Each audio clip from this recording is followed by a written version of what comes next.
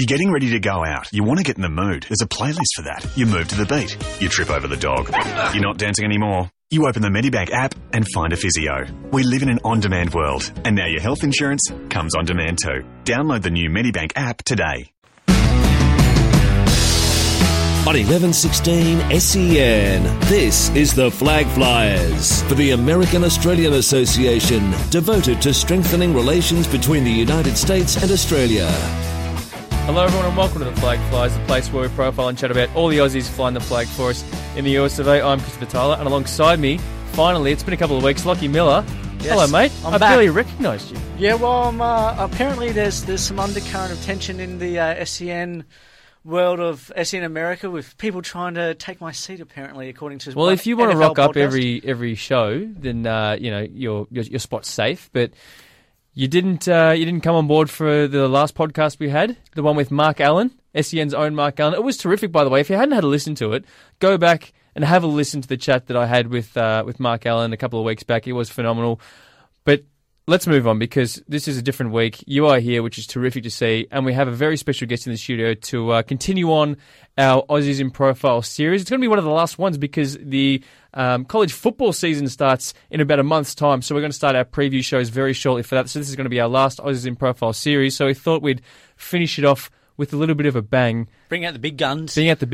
So in the studio with us today is former Major League Baseballer and current Melbourne Aces GM, Justin Huber. Justin, welcome to the show.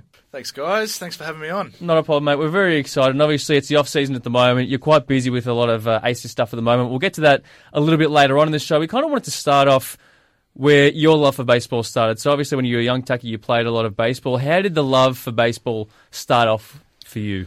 It was really luck more than anything. I was a 6-year-old walking through Knox City Shopping Centre.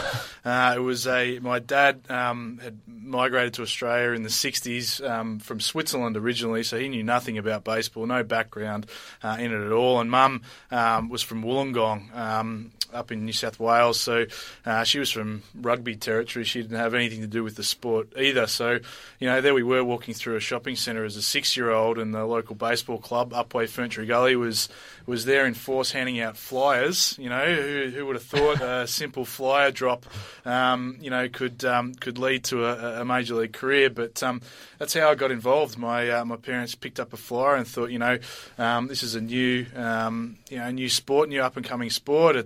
It's like cricket, but it's got a lot more turns. You get 3-4 at bats during the course of the game. You're in the field. You're moving positions. It's over pretty quick too. 2-3 hours. You're done. You're not standing out on the field all day like cricket. So they thought let's give this a try, and that's where I got in. I got in as a T-baller, a 6-year-old T-baller, and just absolutely fell in love with hitting a round ball with a round bat. Yeah, I was going to ask you how old were you when you started, but was there any ever competition for your sporting passion, or once you got obviously 6 is quite a young age, but also you just from that moment on that was your sport. You never experimented multi-sport athlete. Yeah, I did, and I played everything. I was right into cricket and footy like every other Aussie kid at the time, and tennis and golf and all those, all the sports, all the bat and ball sports. Yeah, I was going to say all the ones that you're hitting balls, yeah. I loved footy, I loved it. Mum and Dad didn't love the idea of me playing footy because, again, they were, they weren't from that background of sport plus, high risk of injury and all those things. So they were thrilled when I took up, a bat and ball sport. So, I did give it all a go. I loved it. Still love getting out on the golf course and having a hit. Love my surfing these days. Picked that up, mid-teens, later in life, and I'm in love with that at the moment too. But baseball was always my first love. How popular was the sport of baseball at that stage? What was the landscape like, especially compared to these days? We're seeing a lot more people watching Major League games, and especially last year when we had the game of the SCG between the Diamondbacks and the Dodgers. What was the landscape of baseball like in Australia back then? Yeah, probably in retrospect, looking back now, probably more people are actually aware at a Major League Baseball aware these days. I mean, at that time, the only time you would ever come across baseball was at a local club level, and then from 1988 to 1999 there was the former Australian Baseball League, and at that time was the sport was one of the most rapid growing sports in Australia. We had two teams in that old league, the Melbourne Monarchs and the Waverley Reds. So this was a two-team ABL town, which was testament to the fact that there was a lot of interest and popularity at the time at a local level. But there wasn't internet. There wasn't, I remember Dad used to tape the World Series on SBS. VHS? Come on at like 3 a.m. and I'd rush home from school because that was my only sort of time in the year where I'd get to actually watch some major league games. But now. So you only really knew the players through that then? That's it. I grew up. My heroes were my local ABL heroes. So right. The Waverley Reds. That was my big leagues. Watching guys like Matty Sheldon Collins and David Clarkson and all these guys that are local heroes now. Those guys were my big leaguers back then. Yeah, I was going to ask you about going back that far when it's, I suppose, this generation, they can look up, and we were just talking off air, there's 31 Australians that have played Major League Baseball. It's much easier for a kid this day to know that pathway is possible because of the guys like yourself that have gone before it. When you were growing up, did you have aspirations to play Major League Baseball, and who were your role models in terms of, you said you focused on the local guys, but did you have faith that you could get to the top, or was that just not something in your mind at that stage? Yeah, I think it was a dream in every sense of the word, really. The only experience, as I said, was through watching the World Series once a year. I thought that was America at the, that was baseball at the top of its, at the top of the game. So I think probably my aspirations came around more so the idea of playing at the very top level, wherever that may be. Just so happened that the major leagues were the pinnacle of the sport at the time, and still is at the moment. So, I definitely had the dream of playing in the big leagues, but it didn't mean the same as it would to a kid growing up in America watching, the greats of the game like George Brett and, all these sort of guys. I didn't have that one person that I was like, I really want to be like that person. David Nielsen was a big inspiration. He was really David Nielsen, Craig Shipley and Graham Lloyd. Those guys were really the trailblazers of the sport in this country. If it wasn't for them actually making it, opening the scouts' eyes to the talent pool that was in Australia and just showing that it actually is possible for an Australian to grow up in an Australian baseball pathway and actually progress to play in the major leagues. If it wasn't for those three guys, there just wouldn't be any pathway to the big leagues for Aussie kids these days. So where along the line, or what age were you when you sort of realised that Major League, because you got signed just out of high school or around that time, that you go, okay, I'm on track, or I potentially can make this level? Because without having those benchmark guys that have gone before you, how did you know roughly where you sat? There was no one to compare directly against, whereas now the kids can go, so Justin Huber, got signed out of high school, and Josh Spence was playing in this state team at this age, and he went on to play for Arizona State and all that sort of stuff. How did you sort of figure out where you sat? Yeah, it was probably more the national championships and the state teams that I did play on. If you're playing on your team and you're the best in your team, or you're one of the best couple of players on your team, you want to aspire to be that on every team that you play on. It's no different once you get into the professional system. To get to the big leagues, you've got to be the best in the minor leagues as well, and there's 6 of those teams, so at some point you've got to be the best on all of those 6 teams in the minor leagues before you get to the big leagues.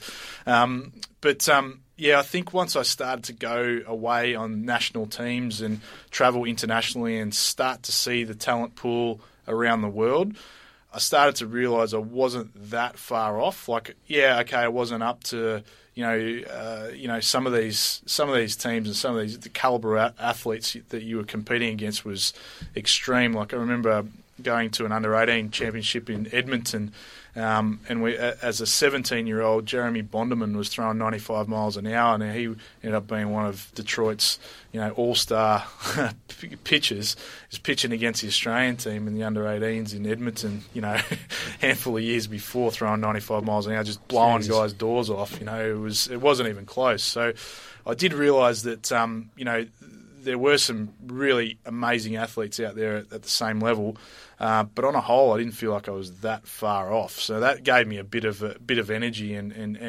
confidence boost. Yeah, certainly entering pro ball. You did actually get into playing against seniors quite early in Australia. At 16, you're playing on, 15, 16, you're playing on senior teams.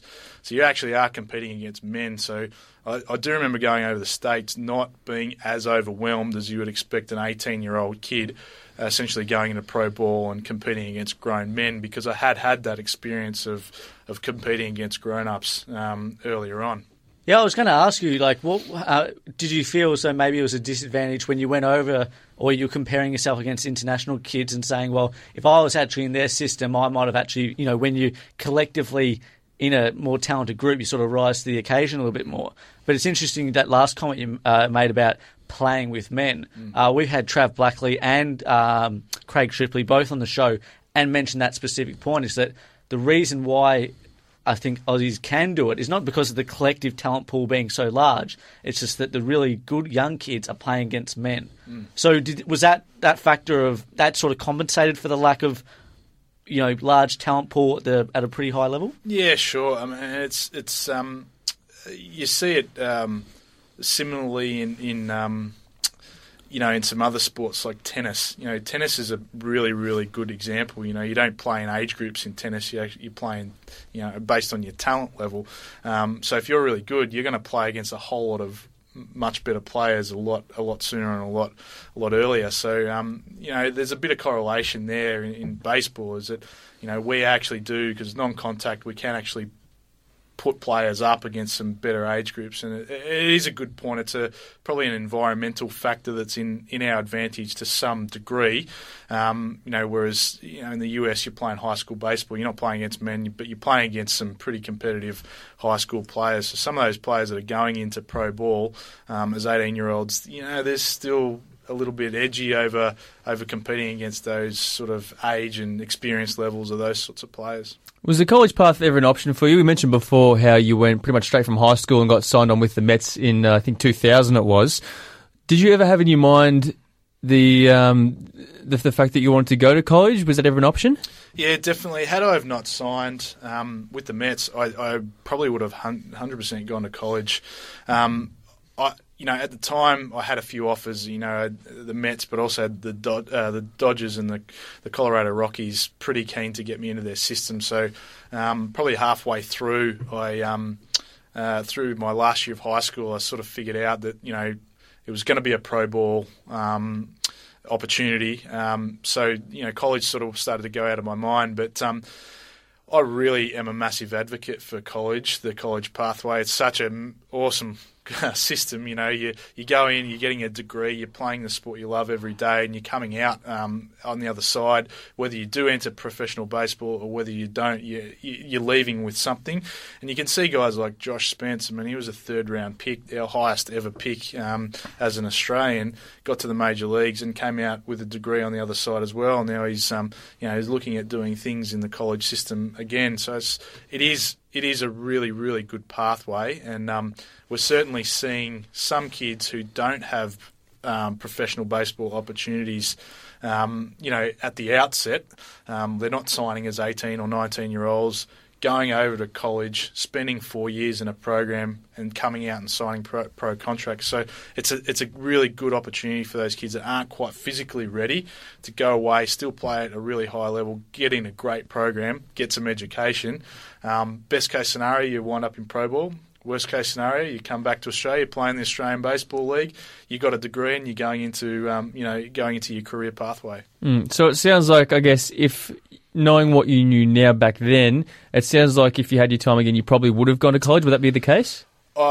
Yeah, I probably would have, to be honest, because I reckon one of the big parts of the college system is, there's so many colleges and most colleges typically don't have scouts because they don't have the resources and the budget to do that. So a lot of it is who you know, and you're pulling in favours, contacts, trying to get to recruiters yourself, or going through people that are moonlighting as college placement consultants or whatever. Look, I don't at the time I didn't have those networks, but to get into a big 4-year school as an 18-year-old, and play in some of these massive programs. There's a case to say you might have been better off doing that and bumping your market value up in the draft. So that was your decision making process when you were coming out of high school? Was there was no, because there was a lack of scouting potential out here, or in terms of being able to properly identify you as a legit 4-year player? Because obviously, if you sign within a pro rank, you're obviously good enough. That you just thought that the risk was it'd be safe for you to go into the pro ranks as opposed to potentially end up at a low Division 1 school that didn't meet your needs athletically? Yeah, definitely. I mean, you know that if a team's prepared to pay you a signing bonus in professional baseball, put you in the pro system and develop you, you know they're making an investment with you. But you could go to a college who doesn't know you. You've gone in through a friend of a friend. You're at some junior college somewhere in Texas that no one knows you, and you could be redshirting, sitting on the bench behind, 3 other guys that have got to play ahead of you. So it was a bit of a risk and reward, and it was hard to turn back an opportunity with the Mets where they were willing to say, hey, look, we believe in you, we're going to cultivate you, we've got a system in place, we're ready to go. So that at the time was more my ignorance, more than my family's ignorance, rather than one system's better or worse than the other. At the time, I was making a decision based on what was in front of me, and I'd probably 9 times out of 10 I would have made the same decision in the same circumstances, but a little bit older, a little bit wiser, a little bit smarter, I probably might have done something different. Yeah, because I'm curious, now that you're the GM of the Aces and you hold such an influential position in, I suppose, the development of the nation's baseball prospects, would your advice be, do we need to learn how to facilitate our junior talent into the right fit for kids in a college program? Is that the priority, as opposed to just letting the top tier ones signing a pro contract and letting the other ones just figure themselves out either back here or maybe going to a junior college? Does there need to be a better infrastructure for transitioning our kids, as many of them as possible, into that development system in the college ranks? Yeah, look, I think it's case by case, obviously, because some circumstances I would very much advocate against some kids going to college, and others the opposite. But I think probably the biggest takeout for us is that there are so many colleges, right? There's literally, if you're a seconds player in their under 18 local leagues here, you could still find a college where you could play on the team. And there's that many colleges with that many programs, with that many coaches, with that many opportunities that it's more a personal question of your personal development and career aspirations. If you're a kid who's coming out of high school and you want to pursue an elite pathway, and you're not getting knocks on the door from scouts wanting to sign you into professional programs, you should go to college. That is 100%. And there's a college out there that will take you no matter, how good or, where you fit into the elite pathway, whether you've never made a state team before in your life, whether you're not even making your local club firsts. There will still be a college out there that'd be willing to put you in the program, and you'd get game time, and you'd have 4 years of developing, and you'd come away with a degree. So that's probably the major point of difference, is that 15 years ago when I started this process, the kids going to college were the best kids were signing, and the next sort of tier were going to college, and that was it. Okay. And now really what we're seeing is it's not that second tier of kids. It's all those kids that are really got that aspiration, have got opportunities to go to college and should be following that, because who knows? You're 18 years old. Who knows if you're going to be a local prospect in a couple of years' time with a bit of development, a bit of dedicated training. Does being an international player at all help or hinder the situation at all, do you think, or doesn't it really matter where you're from? Because it seems nowadays they're more looking overseas for talent. Do you think it helps or not really? Well, more than 50% of the major leagues is foreign-born. Yeah, so, but that's a big skew towar's the the South Cuban, American countries, South yeah. Americans, things like that. So true, but it is great in that way. Like, I mean, I've played in Japan as well, where you're only allowed 4 imported players on that team. Jeez.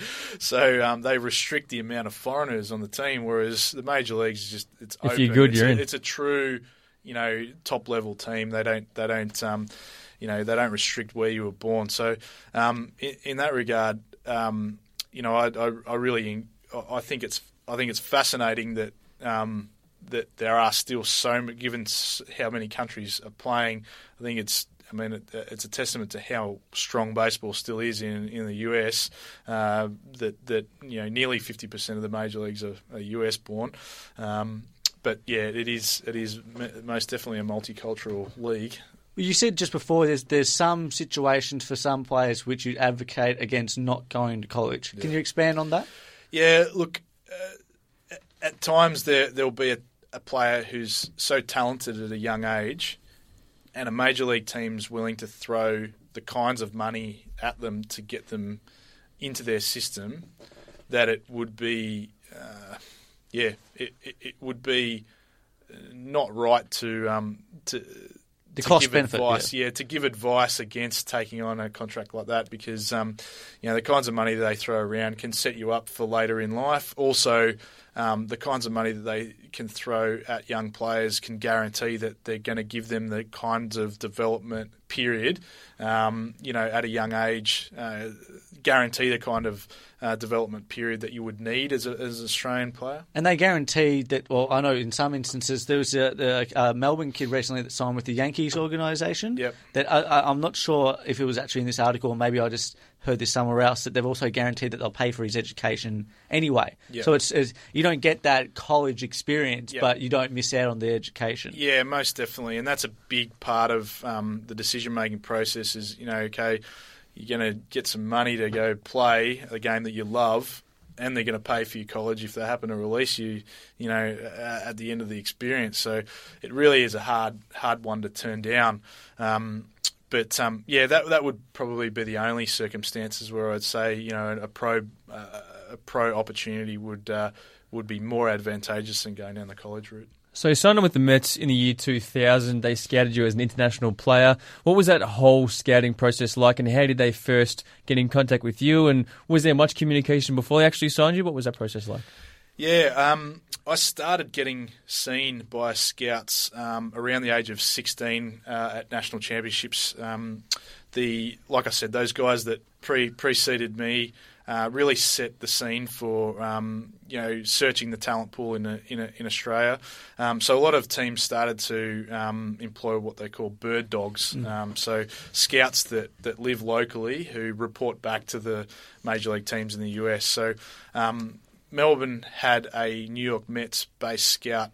His name was James Waddell, and he started having a look at me around the age of 16. And over the years, there was he watched my development and was keenly interested in getting the New York Mets cross-checker at the time, Fred LaDuca, out to actually see me play at a national championship.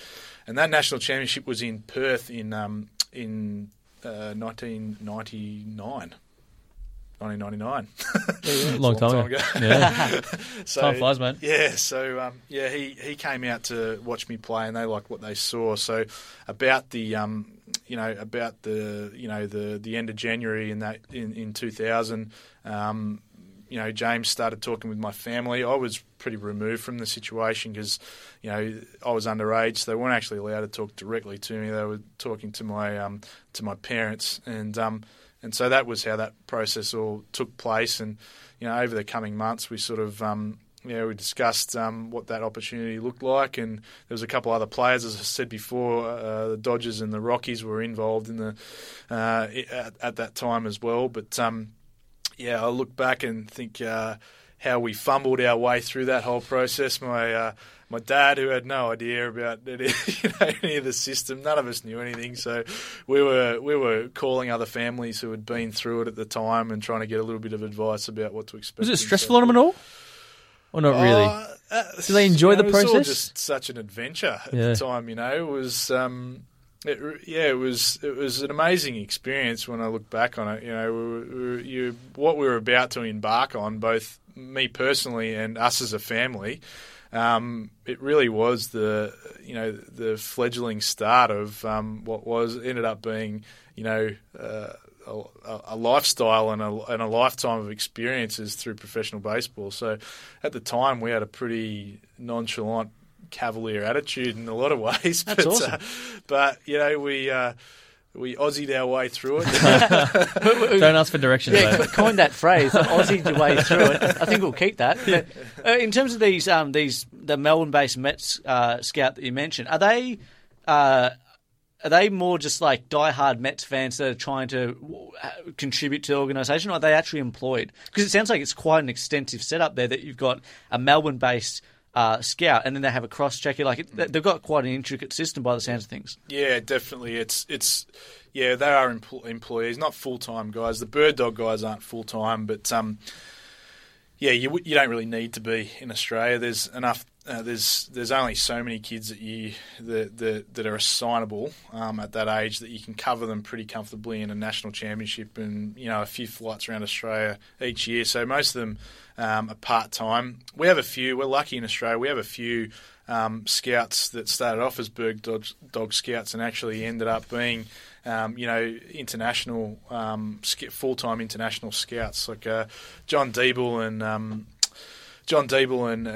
Phil Dale and a number of others actually work full-time as scouts. So they're up in Asia. John Deeble was really famous in securing the Daisuke Matsuzaka deal with the Boston Red Sox. So he was right in that. That was like an $80 million contract that was that resulted in. So it was. Some of our scouts, like our coaches and like our players, have an actual pathway through professional baseball. So that's what's really exciting about this league as well, is that you're not just seeing players progress through the ranks. You're seeing umpires. Australia just had an umpire make it to the big leagues. Really? Recently, yeah. You got to get a hold of that. Yeah. We've had players get through to the big leagues. We've had coaches get through to the big leagues. And hopefully, in time, we've got some front office staff that are starting to progress through to the big leagues as well. Christy LaPlante, our assistant general manager, did an internship with the Aces in 2011, and she was working as an intern with the Cincinnati Reds last year in the big leagues. So, there is a pretty legit pathway. Because I know that as from a sports science perspective, a lot of the there's a lot of Australian sports scientists in the major codes over there, namely NFL and NBA. I'm sure that they'd somewhere be in the Major League Baseball organisations. Mainly, I think it's to do with the load tracking with the catapult systems, because we're the experts in it, because it got developed in Australia. But Craig Shipley, obviously, as assistant GM, his role is mainly international scouting. Yeah. So, from that perspective, he obviously know the Australian model pretty inside and out. Is that an advantage for the Diamondbacks in any way, or is it everyone's got it covered anyway? Yeah, look, there's some things that Major League Baseball do that are absolutely cutting edge. Like we talked about scouting, like StatsCast. Yes, yeah, exactly. That's awesome. The AFL are working quite closely with with Major League Baseball teams on this sort of thing, and so they've essentially got more than 200 countries in the world that play baseball. There's over 65 million people that recognise themselves as baseball players worldwide, and there's only one major league. So that's a real point of difference from other codes. Like soccer, you can play high-level pro soccer.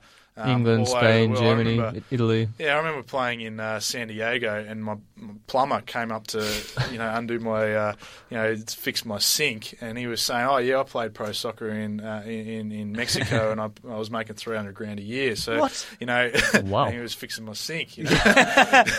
So you can go play in pro leagues all over the world, but in baseball, you got one league, and you got 65 million people that are funneling into that league. So pro teams have had to scout, worldwide for a long time, and it really is a true international competition. What was it like going over as an 18-year-old into the Big Apple? Obviously, the Mets being, big market. It's not like you're going into, a small city sort of environment. What was that like from just a life experience? Yeah, it was a different beast. My first year, 2001, the Dodgers. So the Dodgers moved out of Brooklyn in 1956, and so from then until 2001, there hadn't been pro baseball in Brooklyn until 2001, when the Mets put a farm team back there called the Brooklyn Cyclones. Oh, that's the stadium there. Oh, yeah. Next to the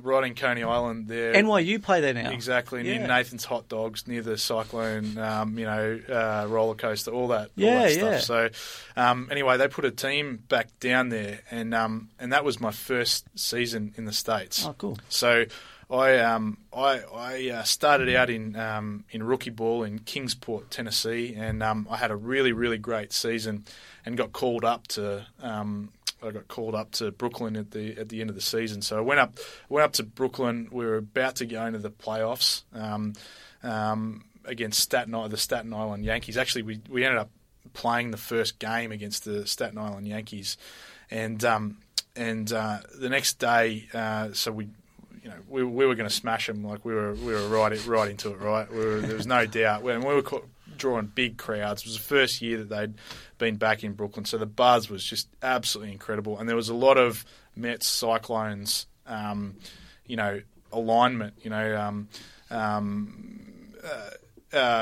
Edgardo Alfonso was a big time third baseman for the Mets at the time, and his brother was our team manager. So there was really quite a lot of alignment with what the Mets were doing at the time. So we were playing Staten Island in the playoffs, and it was on September 10th we beat them. September 11th we had an off day, and I was in my hotel room as a 19-year-old at the time.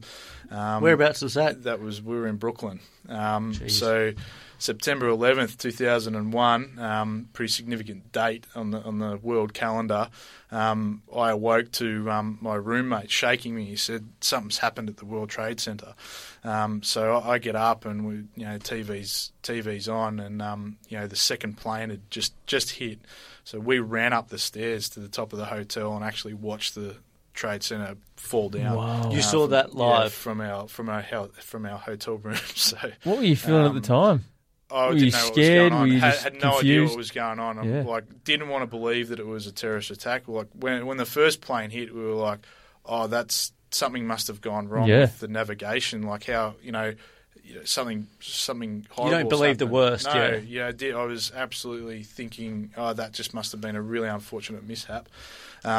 And then when the second one hit, there was like, "Oh, something's happened." And then the coverage of it was just non-stop. There was the phone lines, completely jammed up. Couldn't call out. I couldn't call home for 3 days. Oh wow! So we were staying right next to LaGuardia Airport. All the planes grounded. We couldn't get out. They called off the season. Like I said, I couldn't call home. Absolutely zero communication for 3 days. Finally, the team made a call that the season's going to be off and we should really get everybody out of here. So they they rented us all cars, and the whole team got into these rental cars and drove back down to Florida, where our spring training complex was in Port St. Lucie, and we went straight into our end of season training camp. So at the end of the season, so it was one of the most crazy experiences of my life. But it wasn't until much later, like months later, that I had any real concept of how big that really was. What went on? Like, it was, at the time, it was just too crazy, too wild to even put into words. Did it shake you, like knowing that you were in the Mets organisation and you'd have to go back to New York? Shake me. I mean, I was just so young and naive. Like, I mean, it was just, I grew up in Emerald in the Dandenongs. You might bump across some drunken idiot on the road sometime. You grew up in Emerald. Yeah, that's right.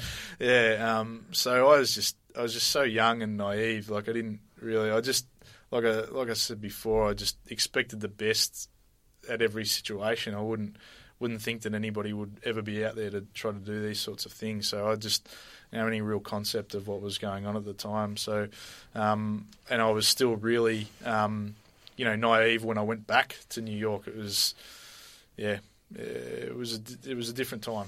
How long did it take to kind of recover that sense of normality that you would have had before the bombing, or before the attacks? Well, I don't think you ever really got back to normality, because after that, your whole way of life in America was completely different. Like, you're talking the level of security to get through an airport. Like, to get home to Australia, I was going through security with military men standing there with fully loaded assault rifles, in the airport. That's something I've never ever experienced,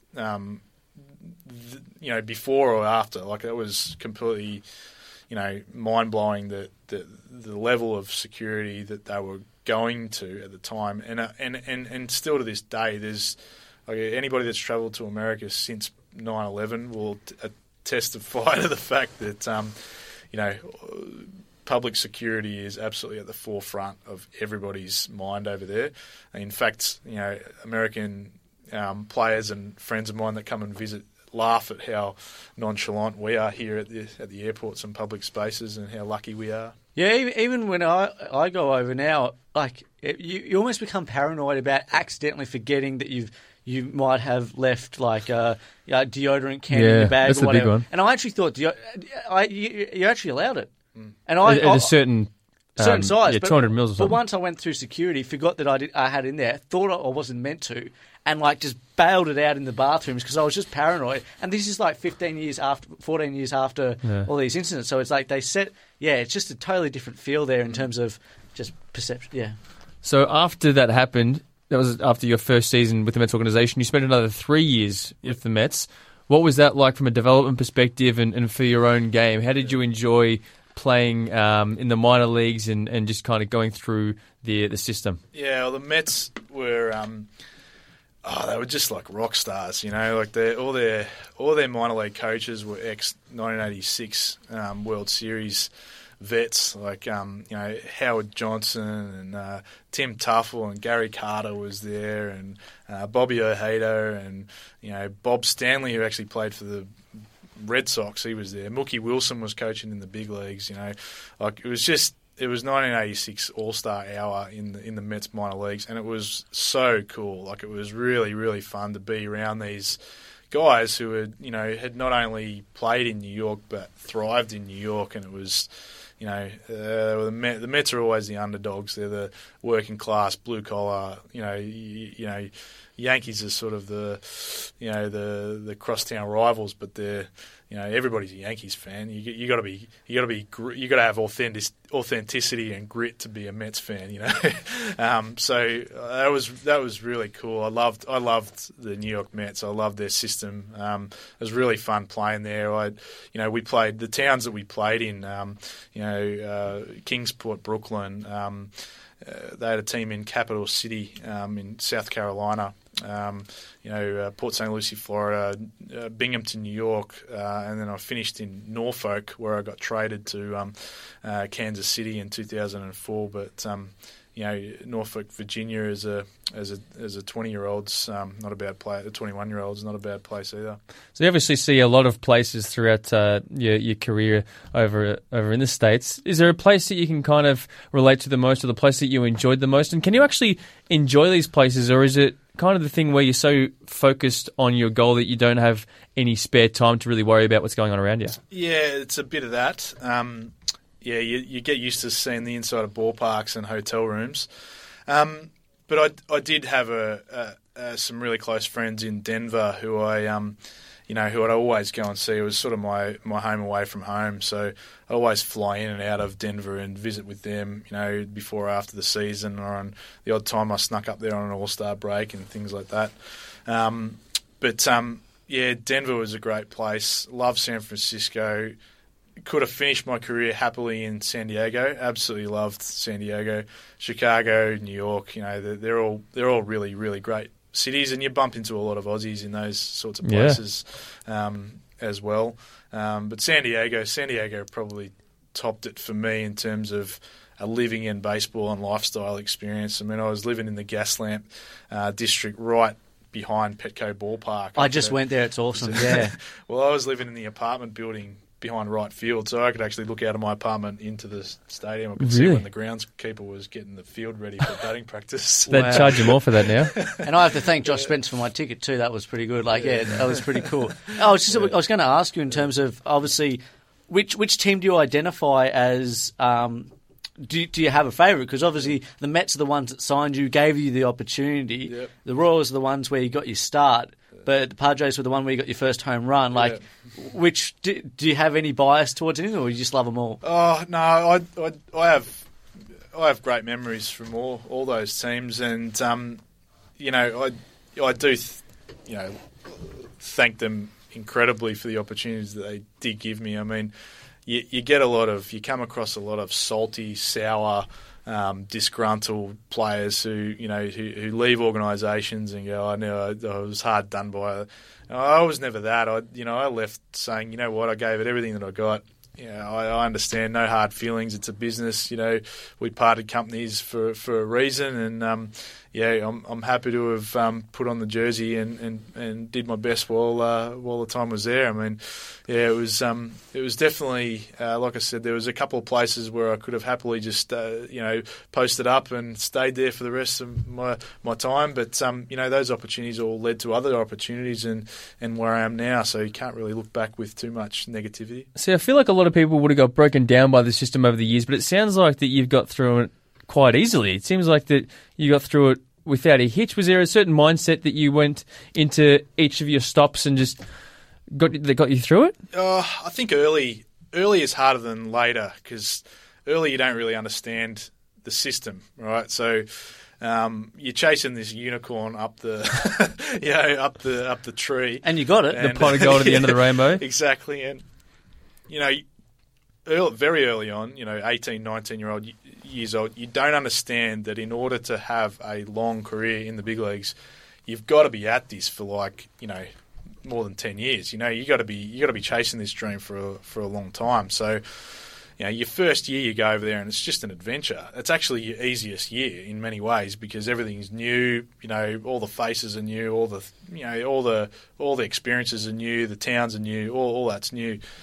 Your hardest year is your second and third year, where you realise this is now my career, and I've got to go through all the same hardships that I did last year. I've got to prove myself again and again and again and again. It's a Groundhog Day. Yeah, it is. You're already down the rabbit hole. Yeah, exactly. And you're only the flavour of the month when you're doing well. It really is like that. And it doesn't take too long for them to turn on you either. It doesn't. It does, because there's just so much pressure from below you. So you're a bad couple of weeks, a bad month away from being out of any team you play on. So there's always that pressure coming from behind you. But once you get your head around that, you become okay with it. It's I don't want to use the word institutionalised, but there's a bit of that. Yeah. You kind of get. You kind of get used to being out in the sun. You kind of get used to the pressure. You kind of get used to the limelight, and you kind of get used to the ups and downs and the failures and the successes. And baseball's it gets thrown around a lot that you've got to be used to failure. 7 out of 10 times you don't get a hit, you're still an all-star. There's not too many sports. I mean, everybody's rattling on about, how bad Trent Cotchin is at kicking at goal 40 metres out in front, but and AFL kicking conversions, but still, you're still doing that successfully more times than a baseball player is getting a base hit. 3 out of 10 times, you're failing 70% of the time, and you're still good. You got to deal with an awful lot of failure. There's not too many basketballers, maybe Shaq, who can shoot it. Shaq. 30% free throws and still DeAndre Jordan on the team. Yep.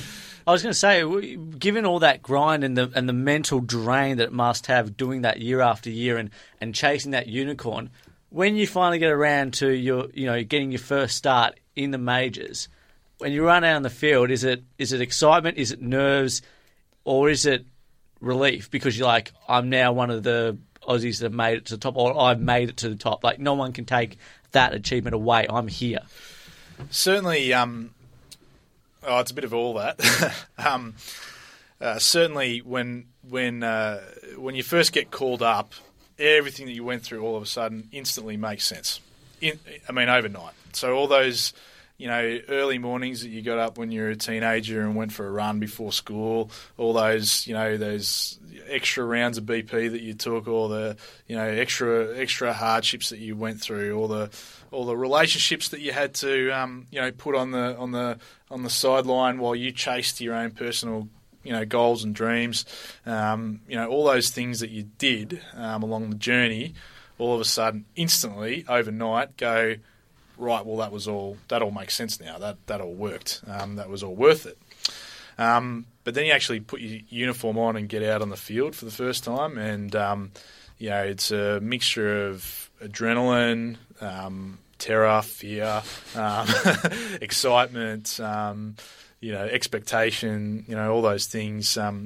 When I made my debut, I still probably from time to time think back to the time, but we were playing in Chicago, so Kansas City had called me up from AA, so I actually skipped straight over AAA and went straight into the big leagues, which was I had played a little bit of time in AAA the season before, but I went straight from AA to the big leagues when our star first baseman Mike Sweeney injured his back. Our manager at the time was a guy by the name of Frank White. Now he was a really exceptional and very famous Kansas City Royals second baseman.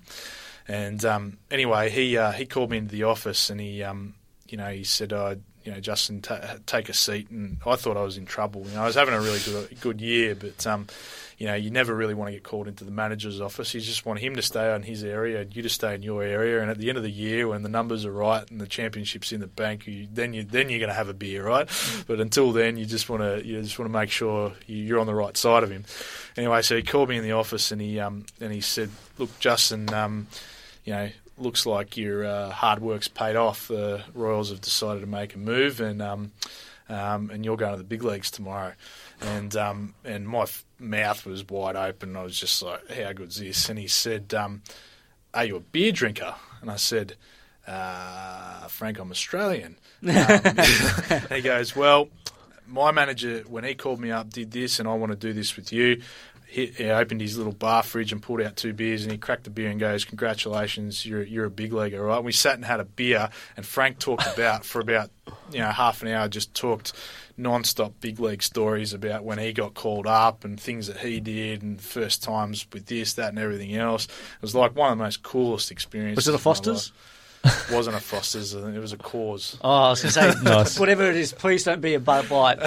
But, I know we've probably got to wrap this up soon for the actual show. Relatively soon. I just want to ask a couple more questions, though. One specifically, I'm a big movie guy, right? And I love my baseball movies. Is there any baseball movies specifically that kind of encapsulates what it is to be a baseballer, specifically in the minor leagues as well? Is there any movies out there that you can really relate to from a playing sense? Oh yeah, you guys know what I'm going to say next to I think it might be the same as Trav Blackley.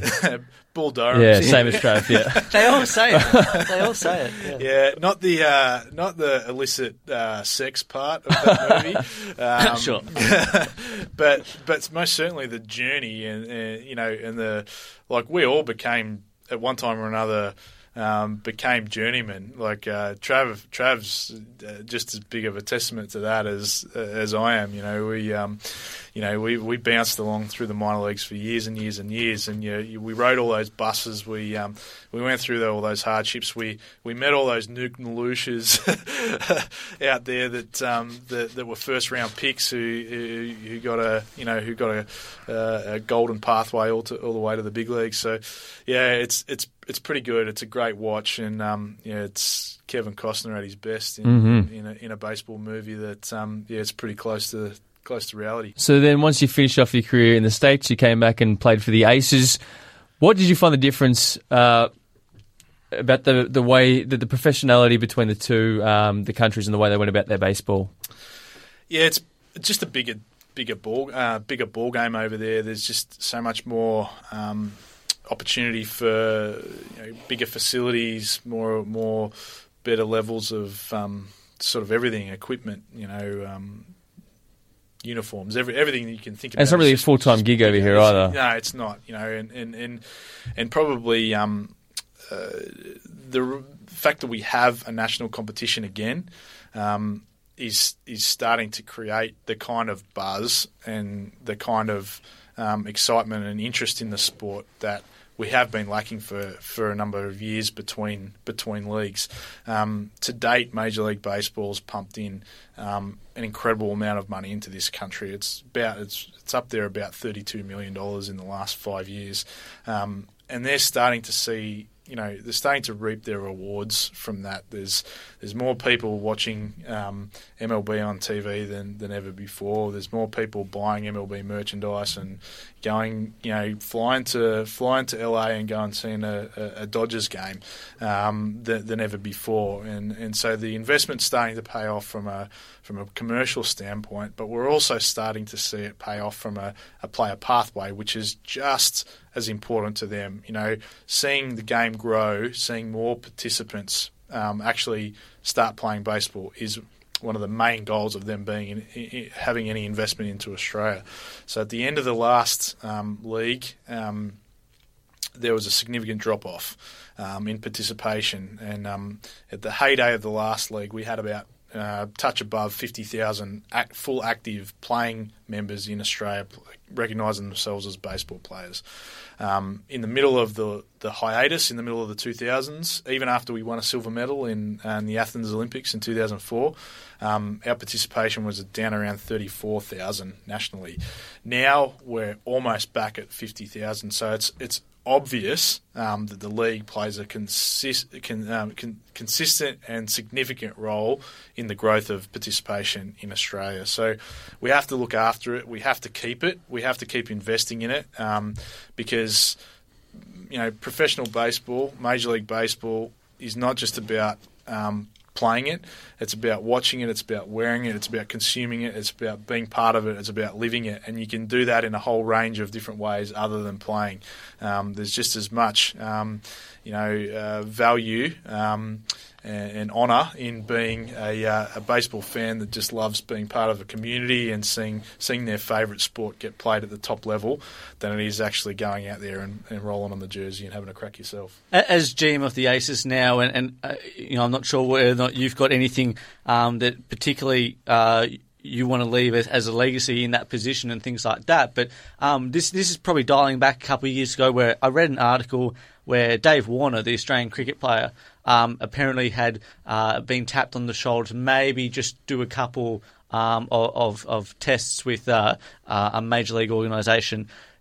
Is that a reality in any sense to say trying to do some talent ID poaching of the cricket participation ranks in juniors, is that possible? Is it possible to translate those sorts of skills, whether it be from a batting perspective or and the $1 million arm perspective from the Indies? Yeah.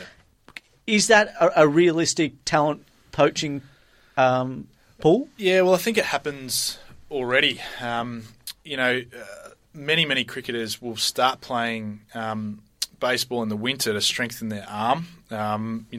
Fielding wise, I got taught to field in cricket as a junior by dropping to a knee and kind of blocking it in the outfield. Now, you just don't see that in cricket at all anymore. They're getting down, they're fielding it with two hands, they're getting low to the ground, they're fielding it like baseball players, and they're throwing the ball around like baseball players, and they train with baseball equipment. Like they're out there, go next time you're at a test match. Too, yeah. Next time you're watching cricket, go watch. Point out, try to see how many baseball gloves you see out on the field pre-match. They're also starting to look like baseball as well. Like 2020, exactly. That's baseball, fellas. Like yes. get real. Like all the fireworks and the fanfare in between overs and all the stuff. That's baseball. And that's probably the best thing that could have happened to baseball in Australia is 2020 cricket. If you like playing 2020 cricket, that's like playing baseball on Valium. You should get on to playing baseball. If you like 2020, let's just pick up a round bat right now. You're going to have a way better time. Saying that, I like the fact I've been to a lot of ABL games over the last couple of years, and I see regularly in the dugout players playing cricket in the dugout with their bats, and they would do the overarm bowl, and they just start blocking it. We want the other way around. We want cricketers. Still good though. Yeah, I know, but we got all these cricketers. It's like let's transition them into baseball. We're pro-American sports, Chris. This is a good point. A couple more questions before we let you go. What do you think the ABL needs to do to become a really strong destination for overseas players to want to actually come over and play with us? Yeah, well, I think it's getting there now. We are seeing players. We're seeing players. Didi Gregorius pushing up to the big leagues. He played for Canberra a couple of years ago. There's obvious signs that the players that are coming out to play in this league and hone their skills in this league is a big draw card. So I think it's happening now. It will continue. We just need to get more homegrown players coming back from their seasons in the States. Yeah. And continuing to develop in our league. That's really, really important. It's going to strengthen our national team. It's going to create, the top of the pathway that we want to inspire all those next generation of kids to come through and look up to. So it is really important that we get a lot more of our homegrown players, committing to the league at the end. One final one was that with the relationship that the Major League Baseball has with the ABL, is there any thought that it may end up being like another step down from how you've got the AAA, AA, that they might actually align franchises with teams out here or around the world? Yeah, look, I'd love that to happen. And again, we're starting to see a little bit of it now. Like some of the teams are starting to get, sort of a sisterhood sort of partnership with our teams out here. It would be great if some of those teams started to invest a little bit more heavily into this as a legit development pathway and take a bit more active role. At the moment, they're just sending players, but I'd love to see coaches and training staff and more scouts and maybe even a bit more investment into actually capital upgrades at the fields and so forth. I'd like to see, some of these teams actually start to become almost like academies like you see in the soccer. Similarly, I was just going to say how Man City have got that deal with Melbourne City and New York FC. Now they've got that academy system. Yeah, and upgrade facilities, and it benefits everyone. Yeah, that's right. And it will benefit them, and it's, they're sending players. I played all over South America in the winter months, or the US winter months. Dominican Republic, Venezuela, Panama, Mexico. There's leagues all over those places, and you can go there. But it's not English speaking. A lot of those places are pretty raw. Here you can come to a summer months in an English speaking place, a first world place where it's safe. Your players, get to play in a really good competition. It's not every day, so you're not wearing them out. There's a lot of advantages, and just actually just being here as a destination is just 100 times better than going to, Caracas. This is very true. Justin, thank you so much for joining us on the Flag Fly today, mate. Really appreciate it. And best of luck for the season as well. I know me and Lachie will be down as much as we can to the Aces games. We love it. So best of luck, and thanks for joining us. Thanks, fellas. I had a great time.